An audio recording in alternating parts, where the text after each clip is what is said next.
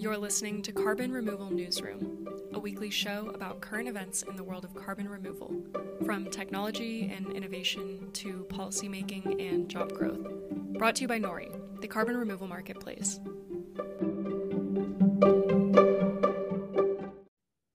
Hello, everybody, and welcome to the January 27th, 2022 edition of Carbon Removal Newsroom. Today, we'll be focusing on business articles. It's our first podcast without Holly, so we have a new guest host who will be with us, and I'll be introducing him in a second. But I'll start with Susan Su, who is a partner focused on climate investing at Toba Capital. She also serves as a board member of the newly created Carbon Business Council and a board advisor to the Environmental Voter Project. Hi, Susan. Welcome. Hello. And today, as our guest host, we have Naeem Merchant. Naeem Merchant is a consultant who works with NGOs and startups on scaling up carbon removal. He writes the Carbon Curve newsletter about the carbon removal industry and the new carbon economy. He recently published a piece titled 8 Unique Direct Air Capture Companies to Watch in 2022, and that will be our first topic of discussion. So Naeem, thanks so much for joining us today. Yeah, thanks so much for having me.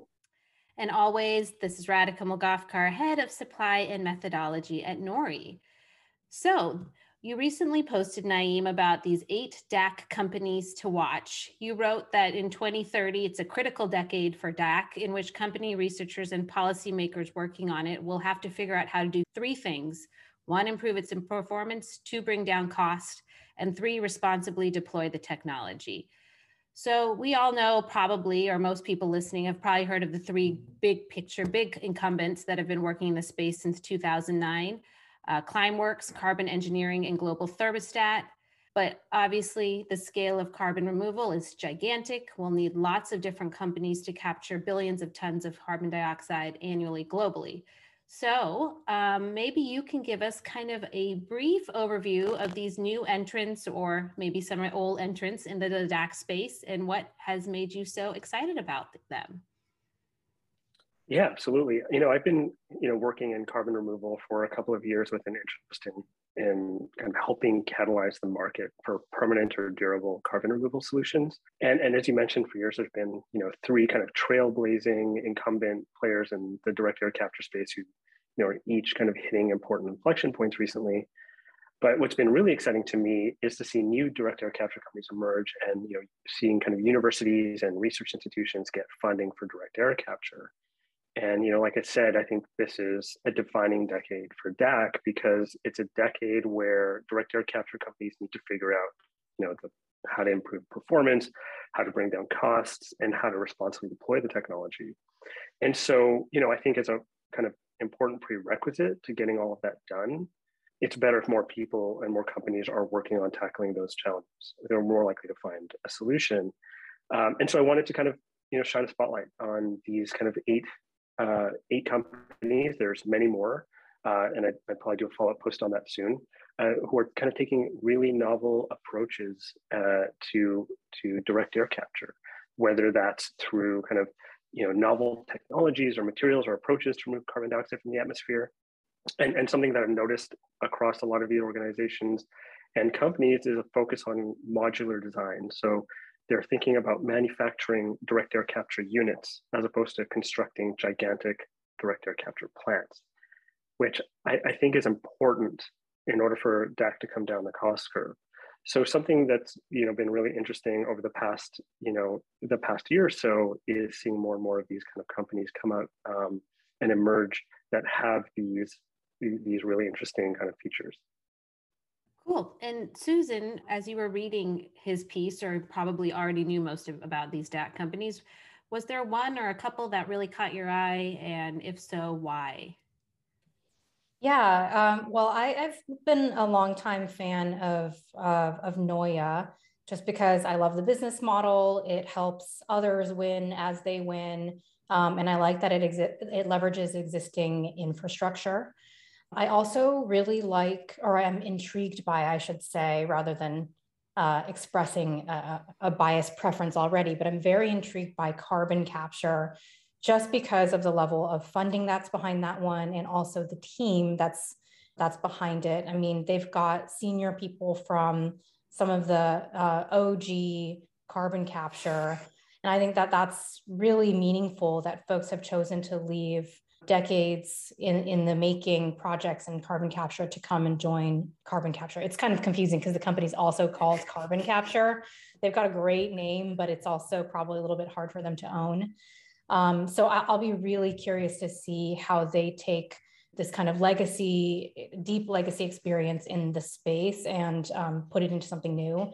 And then finally, I'm really intrigued by Verdox as well, just because it is very unique, truly breakthrough science, but the actual design of their mechanism is like quite simple.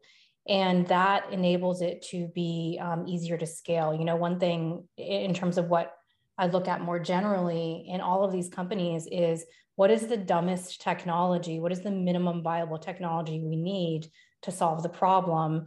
And I think that, you know, Verdox has like this really complex stuff housed in relatively, I don't want to simplify at all what they're doing, but relatively easy to build and sort of fail-proof tech. So I think that one's really interesting too. So I love that there's now an OG in carbon removal. That tells you we've evolved, because I'm pretty sure a year ago we might not have said it, or 2 years ago. But maybe, Naeem, you could let our listeners know who haven't yet had a chance to read the article, those three companies that Susan just highlighted, kind of what the differences are between them and how they are similar and how they are different. Yeah, that's a great question. So I guess to start with Neue, very interesting model. Neue has developed a direct air capture approach that retrofits existing cooling towers. You'll find cooling towers on a lot of kind of large buildings and industrial buildings.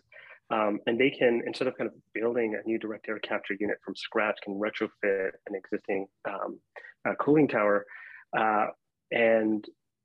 And what's interesting about that is, as Susan mentioned, it kind of creates a revenue stream for the business or the building that uses Neue's technology, and it brings down the kind of overall kind of capital costs that are required to develop a direct air capture installation for Neue.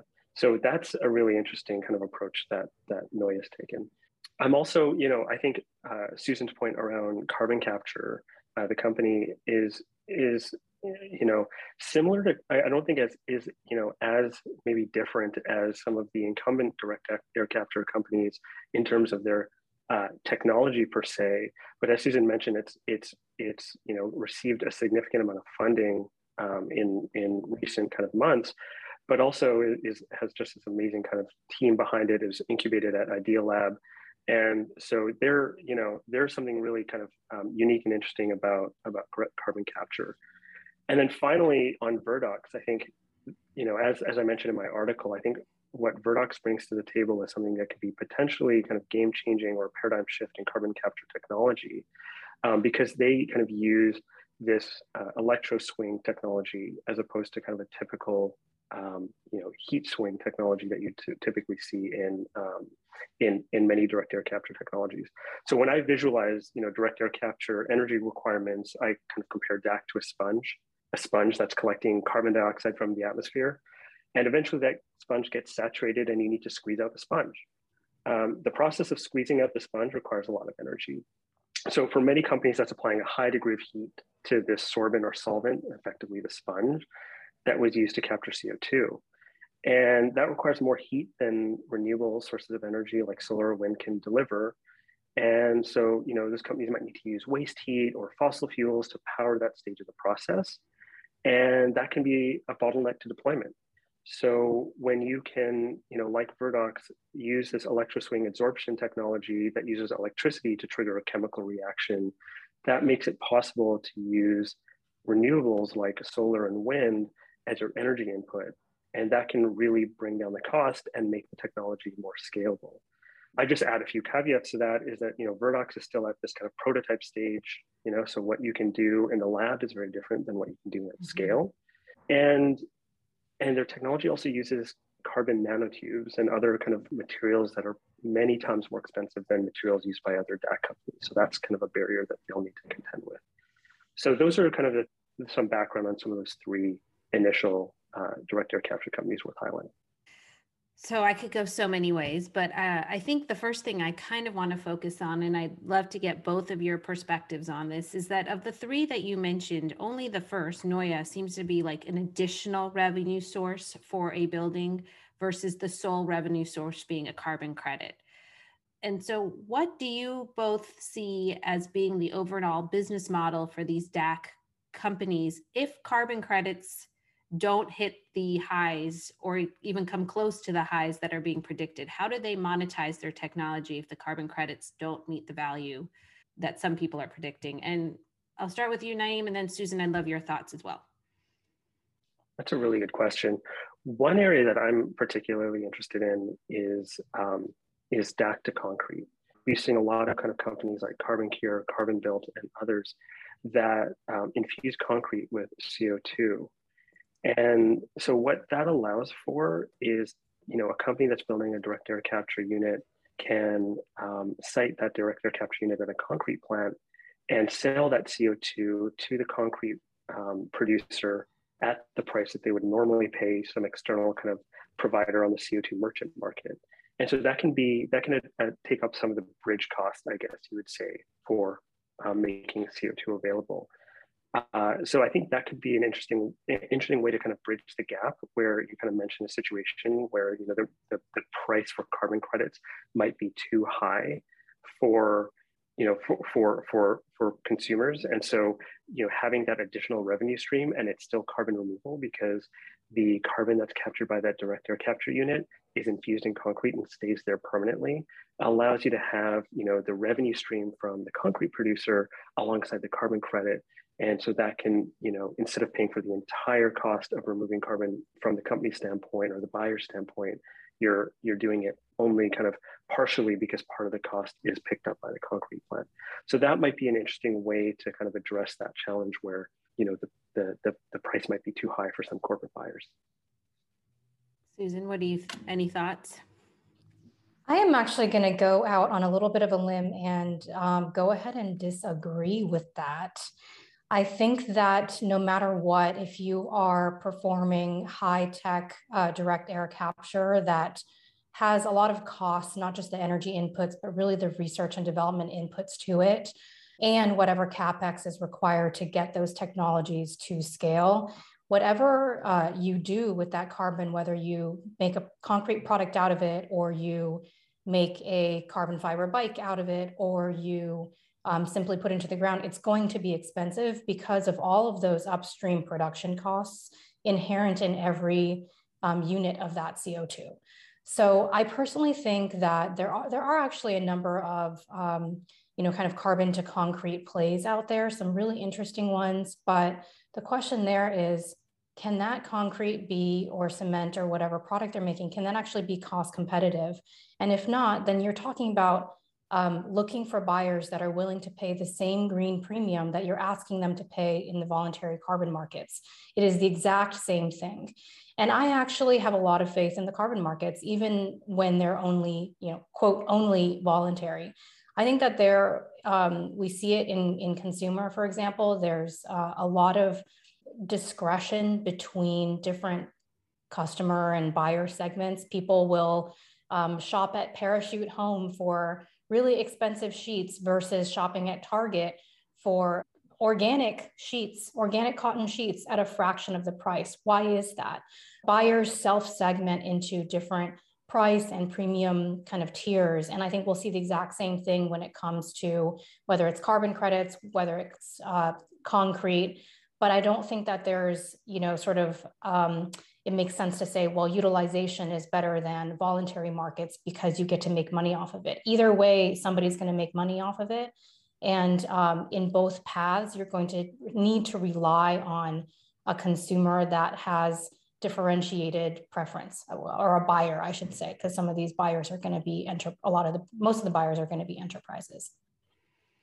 Really interesting. I have to say, I hope Susan's prediction about the voluntary markets is correct, and that it explodes in the way that some people are predicting and seeing. I've always thought about it as sort of you always need a couple revenue streams right now while carbon credits are at the price they are, maybe forever. I'm in soil ag, right? And the soil carbon removal is what we call the cherry on top. And so I still struggle to see the cherry on top when you're talking about DAC, where their main perspective is, or their main revenue source is carbon credits. And I don't know when and if and when the price will be high enough that DAC will make sense for anyone besides the really like aggressive Microsofts and Stripes of the world.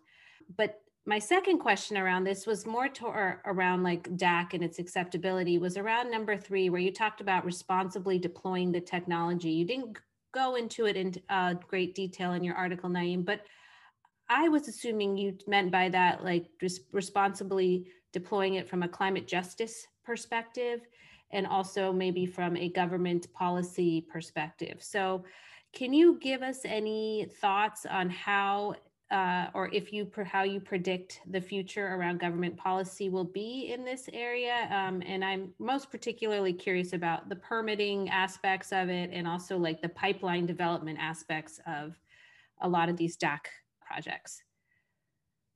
Yeah, I didn't go into too much detail on that on the article itself. I think that there are a lot of different ways this thing can go. It's really hard to kind of predict where policy is going to kind of help solve this problem. I think that there's a real issue, and we don't talk about it enough, in regards to kind of carbon storage and transportation and some of that supporting infrastructure that's necessary to make something like direct air capture work. At least as far as direct air capture to sequestration. And, I think that I did kind of look at it from a climate justice point of view, in that we kind of need to learn how to deploy direct air capture in a way that involves communities and engages communities in the process, while also kind of being able to be deployed in a fairly streamlined manner. And figuring out that balance is going to be really, really hard. And I think that's where I think policymakers and community groups have an important role to play. So I'm not sure exactly where that's going to go. I'm concerned about the fact that right now, if you wanted to capture large volumes of CO2 and store it in a Class 6 well, that's not a trivial thing to do. That there's a lot of regulation and permitting that's required. And in a context where we need to be removing large volumes of CO2 from the atmosphere, that's something that we need to figure out. And I think what we're seeing right now is that in the absence of clarity around, infrastructure around CO2 storage and transportation, and not really knowing how to do this in a just way, some of these early stage direct air capture companies are partnering with concrete producers and concrete plants to be the provider of CO2, because that's a way to lock up small volumes of CO2, get your early units of direct air capture into the world, and still be able to claim carbon removal and earn some kind of carbon credit for that. And I think that's the strategy that a lot of them will take in the absence of policy that we really need to see at the state and federal level around some of these infrastructure challenges on storage and transportation that I think importantly takes equity and justice into consideration. Thanks. Susan, I'm going to pivot now a little bit more to the general business news of the last few days, which is obviously the market has been going crazy, up and down, a lot of uncertainty. The Fed made their announcement yesterday that they were going to be raising interest rates immediately. I think one of the impacts, right, is climate tech stocks have fallen. Another impact I was reading about this morning is some of the valuations around these startups have been lowered, or they're being renegotiated as they're going through different series of funding. So I'm curious if you think this will have a near-term interest on investors in projects like hardware intensive DAC that are more longer term, and what you see kind of as the future for some of the near-term future, the next 12 to 18 months for these DAC companies as they think about their funding and finances. Yeah, I think let's move it a little bit. Always look upstream at what's been going on. 2021, as we all know, was just a massive year for fundraising, and that's true for companies, but that's also true for funds. So pretty much every climate tech fund that I know, as well as a bunch of generalist funds that have raised side vehicles or have made carve-outs, they are completely flush with cash. They have never been so flush with cash in their history. And that cash has a ticking clock on it. And so I think investors will continue to deploy. Now, I don't think that you can take a look at the clean tech stocks. I wouldn't even necessarily call them climate tech stocks, the clean tech stocks, the public equities that have been taking a plunge and say, well, that's going to affect early stage private equity in climate tech, simply because the companies that we see at the early stages are so completely different. Climate tech of 2021, 2022 is completely different than the clean tech companies that have had a chance to SPAC or go public over the last 10 years. They're a lot broader, first of all. They are started by a completely different breed of founder, operated by a different breed of operator. And so I think it's a little bit, it's a little bit apples to oranges to compare. But I also think just the broader point is that fortunately, a lot of funds sort of got just ahead of that cycle. They locked in their raises and they have war chests to deploy into companies. Now, I think in particular, when you're looking at very long cycle categories like direct air capture or just like technological carbon capture, carbon removal, nobody thought that this was going to turn a profit in a year and 12 months anyway. I do think maybe we'll see a little bit more coming down to earth on valuations, and that's honestly a good thing. I always tell founders, you do not want to inflate to the moon on your seed or your Series A, especially if you're a climate tech company that is pre-revenue, pre-traction. There is no need for that. You'll have plenty of time to catch up on valuation later, and it is a long road. It is a long life. It's not about your Series A valuation. It's about how you perform later on and how a current valuation sets you up to not fail or not appear like you're failing or raising a down round, but appear like you are continually climbing up this curve of goodness. So I think it's going to be all good. And I think DAC is just, it has, sort of left the station already. I think that and Fusion, there's just so much excitement around it. And there's a lot of deep-pocketed long-term capital that's very interested in that category, almost sort of for passion reasons. And I think that that's okay. And I think that will continue to fuel a lot of growth in this area in terms of early stage venture. Very sage advice, Susan, as a person in a seed-ish company. I appreciate that. So final question to you both, and I'll start with you, Susan. So if you were running one of these startups, you were doing the pitches to investors, how would you set yourself apart from all the other DAC? Because it seems like DAC is now getting inundated. So how do you set yourself apart? And what are you thinking about when you pitch to an investor? And Susan, I guess you are an investor, so maybe you might take it from the opposite perspective. What would you want to hear as an investor?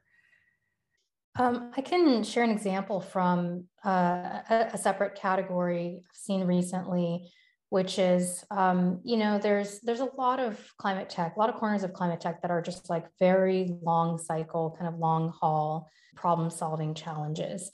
And I think what's really common when you have that is to say, well, we're working on all of this science and technology. It's a huge engineering problem. It's an R&D problem, and we'll figure out the business model, or we'll figure out the unit economics later. And what I've started to see is really kind of a rebuke of that, where there are entrepreneurs coming to the table with just incredible pro formas, like the best financials, and these are projections, right? So they're not based on anything except for a bunch of really, really good, well thought out and well defended assumptions. So I'm starting to see a level of detail and a level of financial rigor in some of these other categories. And I'm sure it's happening in carbon removal as well. But I think that's where companies can really set themselves apart from maybe like the first generation that was a bit more almost academically focused on the science and engineering challenges. Now we have the suits coming in, and I actually think that's a great thing. And I actually don't think it's different people necessarily either, right? But it's just sort of like learning to have a different type of conversation with investors. So I think the more detail on business model, on specific, even sort of like bottoms up unit economics is something that can really set a company apart in an investor conversation. And what about you, Naeem? What would you focus on? Well, I really agree with Susan's point on the bottom-up unit economics. I think that's what it ultimately will, come down to. And I think, you know, I think that it's tempting at times to think about, direct air capture coming down the cost curve the way solar did. But, these are different technologies and DAC has unique challenges. But solar's come down in price 90% in the last 10 years. And I don't know that DAC necessarily needs to achieve that pace, but I think I would want to see how a startup has kind of addressed some of the challenges that kind of go back directly to cost around how efficiently they capture CO2, minimize energy requirements, have a modular design that allow for kind of bringing down costs down the line. So I think the business model, all of those pieces are important, but I think having a clear kind of roadmap to bringing down or lowering the cost of direct air capture is going to be really critical, and that's what I'd like to see. All right. Well, thank you both. That was a really interesting conversation about DAC. I think about as deep as we've dove into that space in a long time. But now I'm going to pivot a little bit to a report that the Bloomberg New Energy Finance Group published. It's their inaugural long-term carbon offset outlook 2022. A little bit of a mouthful there, but hey, I'm happy to see that they've started reporting on it because I think it means that we're just getting more traction in this area. This outlook models several supply and demand scenarios for offset prices, and they had three scenarios particularly. One was the voluntary market scenario, where any type of offset was permitted, additionality was not considered, results in a very high supply and low prices in 2030 and 2050. The middle scenario, or second scenario, was a removal scenario where only removals were allowed. So that's just carbon removal and sequestration. So you're not discussing avoided emissions. It still assumes a lot of forestry, which we have discussed on earlier podcasts and some of the challenges around that. Again, results in low supply, or not again, but in reverse, it results in low supply and high prices in 2030 and 2050. Then finally, they took a look at the hybrid scenario where market transitions from the voluntary market of today to a removal-only market by 2050 with high additionality. In this case, countries, not corporations, are the main buyers by 2050, and it results in a manageable price rise and sufficient supply in 2050. And this report at least found that this was ideal for buyers and sellers. So Susan, maybe you can give us a little more detail than I did about the different modeled scenarios, and which do you personally think is most likely to occur? Sure. I mean, I think you did a good job just kind of highlighting, and they're somewhat, I would say, self-explanatory also, right? So voluntary is a little bit of business as usual, or as it currently stands, a continuation of what we have today. Hybrid, I really think of hybrid as hybridizing with some regulation, and what they call the best outcome. Well, they call the hybrid scenario the best outcome, but I think there's an implicit, even better outcome, which is like strong regulation. So we'd have this spectrum of government input into these markets.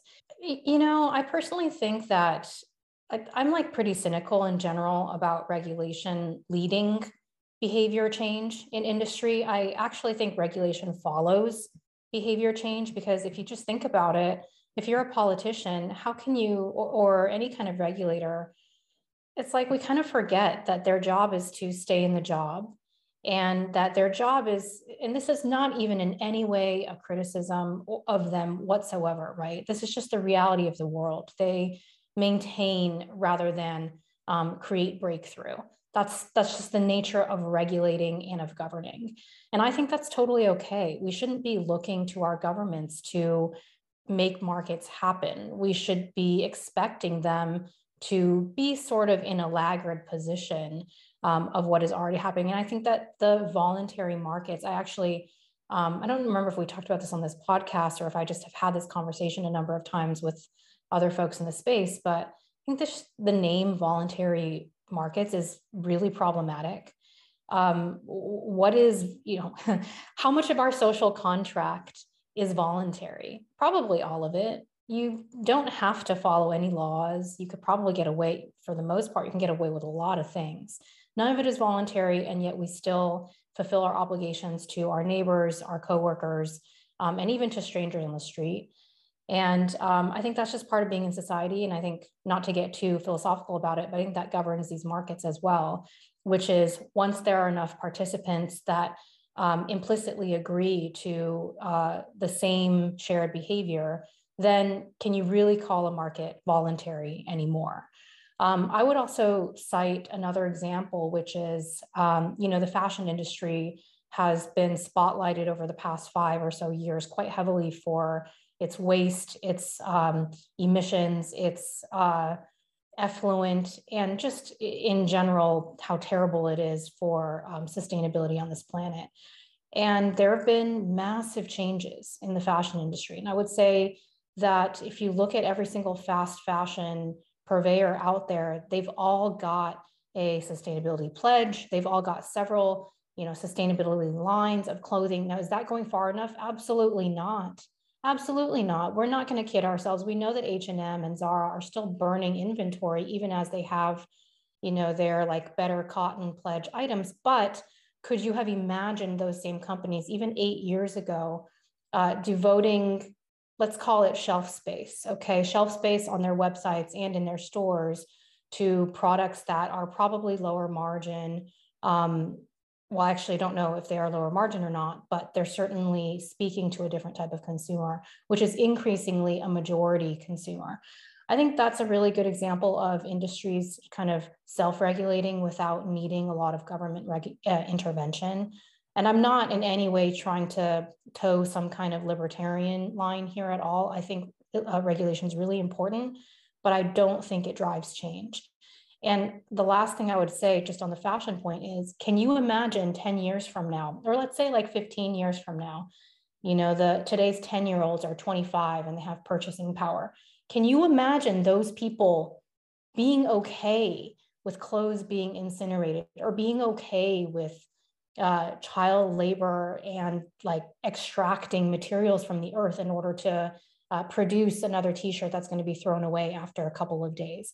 I cannot imagine that. I cannot imagine that generation of people, of consumers being okay with that. And I think we would all agree, like, that's just not the direction we're headed in. And that didn't require, sort of this hybrid model that the BNEF study is implying. And that's just an example from fashion. So I think we're going to see the same thing in carbon markets. We're going to see a lot of self-regulation, and we're going to see people starting from consumers, but moving all the way up to enterprises, understanding that there's a really big difference between the, sort of junk credits that are out there and real carbon removal credits. Well, I would say I have children that you were mentioning of that age, and I totally think you're right. They just look at the world in such a different way, and it's not even maybe from what they learn at home. I think it's just from what they absorb in the world around them, and you can see it from all the way from their views on the social issues to environmental issues and just their expectations of things. And so as they learn more, I can see them putting their expectations to their brand power. I mean, right now they're stuck with their parents, but eventually they'll be able to do what they want to do. So I completely agree with you on that, Susan. And I also completely agree with you on the whole idea of government being a leader. I worked in the government for a long time, and it is hard to lead when you're also answering to constituents and you're also spending taxpayer dollars. Like, you aren't free to do what you want because you have a different type of responsibility to the fiscal health of your company, and what company being the government. So I think those are really important points that you made. Naeem, you've been covering suppliers of the offset market that are more focused on permanent additional removals. So what do you think these markets need to do to support the types of companies we were just discussing, rather than have a flood of cheap avoided emission credits? Yeah, inexpensive. I have a different view, I think, than Susan on this. I think I don't have faith in the voluntary markets as they're set up right now. I don't have faith in self-regulation. Maybe if there wasn't the urgency to address this problem, I would feel differently. I think that regulation has its pitfalls, and it doesn't always work all that well. I'd also like to think that we can live in a society where we can expect more from our political leaders. I understand that we haven't seen a lot from our political leaders as of recent, but there's no reason that that shouldn't be any different. And especially when it comes to rising to a challenge like climate change, I think we should be expecting more. So, I don't disagree that there are some challenges with kind of regulating carbon markets and where there could be some kind of problems with that along the way. But I think we need to, fully, and if we really understand the scale of this challenge, I don't think can leave it to private actors to self-regulate and figure this out. I think the implications of that have been staggering. I think, we are seeing carbon offsets being purchased for forests that were never under threat of being cut down, for example, right? And there's nothing stopping private companies from paying $4 a ton for that offset. So, I think it's been, I would argue that the voluntary offset market as it exists today might have actually done more harm than it's done good on balance, because we've left it in the hands of private actors where the incentives don't align. So I think that to answer your question, I think these markets will need to do a better job of differentiating permanent carbon removal from these cheap avoidance credits. But unfortunately, the current system doesn't incentivize that in any way, right? So that pressure will need to come from the outside, and whether that's civil society groups or that's NGOs or that's government, but I don't think the private markets are set up to do what needs to be done here. So I think there needs to be credible, rigorous standards that set permanent removals apart from the rest to help justify the higher cost. I think there needs to be better kind of storytelling and education to private buyers about why carbon removal matters, and why avoidance credits, while they might be cheaper, aren't delivering much in return. But I strongly believe that there's going to be a need for the public sector to intervene where either private sector demand falls short, or where the incentives of private sector actors are not aligned with the public good. And I think that this is one of those problems that justifies a stronger role for the public sector, and more regulation and less kind of trusting companies to act like H&M and Zara. That's great, but we're talking about a pretty urgent problem here. Well, I don't cite H&M and Zara as leaders. They're definitely followers. They're following companies that are entering the market and challenging them by being much more cutting edge and more forward thinking on sustainability and fashion. And I think likewise, the companies that are buying the $4 offsets are completely different from Stripe, Shopify, Microsoft that are buying the $600 or $700 offsets. And I think what happens is, if I'm one of those buyers that I'm really working hard to not only determine what is a high quality offset, but spending all this extra money to obtain them, I start getting pretty pissed off that there's other people claiming to be like me, but only paying $4 a credit. And I think that tension within the private markets, which we should not think of as a monolith, I think that's actually what ends up moving the voluntary markets forward. I do think that part of the reason why the markets have not moved forward or been better is because there's a lot of opacity. And whenever there's opacity in a marketplace, opacity is the enemy of liquidity. Okay, so many people do not get involved because they don't have trust in the market. And that's where government actors can play a role. It's not in necessarily regulating, but at least in defining. And I think that would be something great to start seeing, which, we need to agree on just what these different words even mean. But I have a lot of faith that there's already quite a lot of differentiation within the voluntary markets in terms of buyer behavior, and that creates a productive, like I said, I think tension or conflict that will move the market forward. I think we need to stop, pointing to Stripe, Shopify, and Microsoft as these examples of what's going to drive the change we need to see in the carbon markets. I'm a big fan of what they've all done, and a few other companies that have kind of followed early on. But they're leading, they're vanguards, they're pioneers.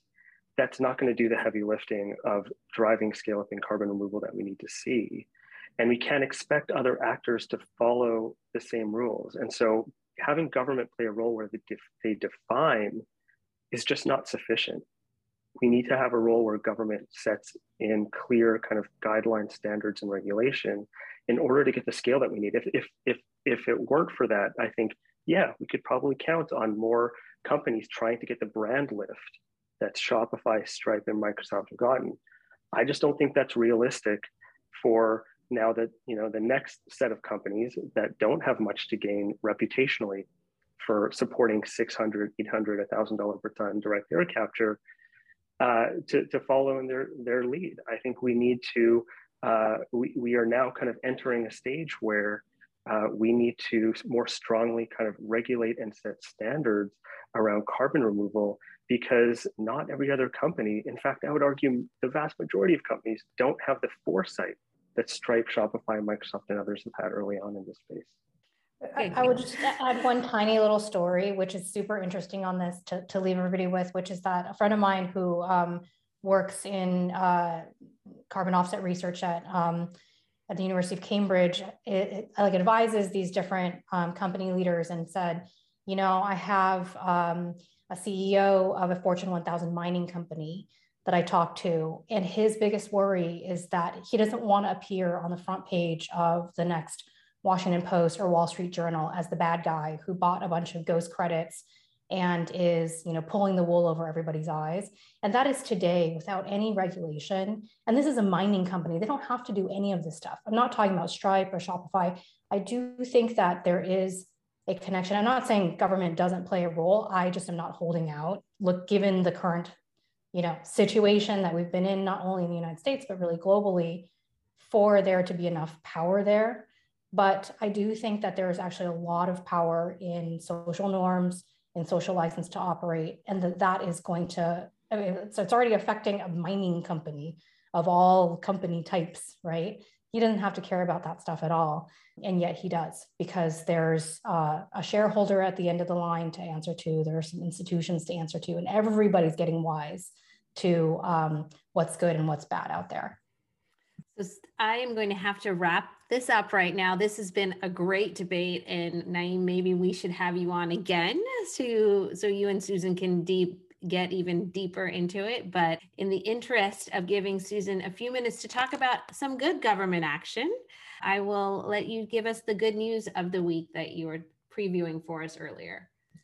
Yes, so we have the theme of this week's this month's, I guess, good news from our flavor of the podcast is actually around places where government is playing a really important role in doing the right things from two very, very different corners of the world. So the first is really, really big news that I think hopefully everybody in the United States knows about or will know about, which is that the City Council of the City of Los Angeles has voted to ban oil and gas drilling in the city.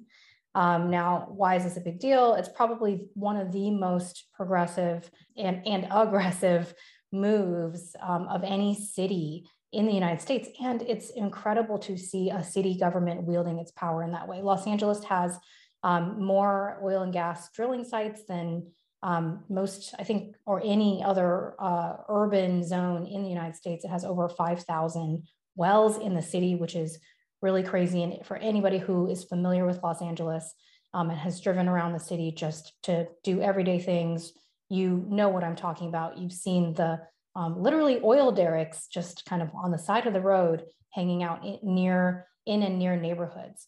So that's going to be a very, very big change. And I think it's really a huge move for both environmental justice, but also just showing that oil and gas and the energy and transition doesn't just live in some distant oil field maybe not distant if you live in these states, but in some oil field in Texas or some fracking site in Pennsylvania. It can be right in an urban backyard, and there are ways to start influencing it, and cities are wise to it. So I think that's really exciting. The second instantiation of this kind of like government is working good news is that China just revealed its 5-year agricultural plan, and it now includes cultivated meat, a provision for cultivated meat for the first time ever, which signals a huge commitment to both R&D and scale up investment in a transition to a more sustainable food system for the world's largest and most populous country. China's Ministry of Science and Technology also recently launched a program called Green Biological Manufacturing. Like, think about those three words together. Green biological manufacturing. They're acknowledging that it's about sustainability. They're acknowledging that it's about synbio. I think it's really exciting. And just to top that off, I'll leave with a stat which some people may already know, which is that actually in China, 90% of consumers surveyed have self-reported to being very open to the idea of cultivated meat and to alt proteins, which is a stark contrast from societies and economies here in the United States and the rest of the Western world. I think that's really, really exciting because China is a large consumer economy. And if its consumers are willing to transition to a different way of life, then that means great things for our future. Well, thank you very much, Susan, for that good news and for joining us on the podcast, as always, to talk business. It's been a few months, so it's nice to have you back. And Naeem, thank you so much for your time and for agreeing to guest host. I hope we can have you again on with with your New Year's resolution of lots of content. We'd love to highlight more of it as the year goes on. And to all of our listeners, thank you so much, and we will see you next week.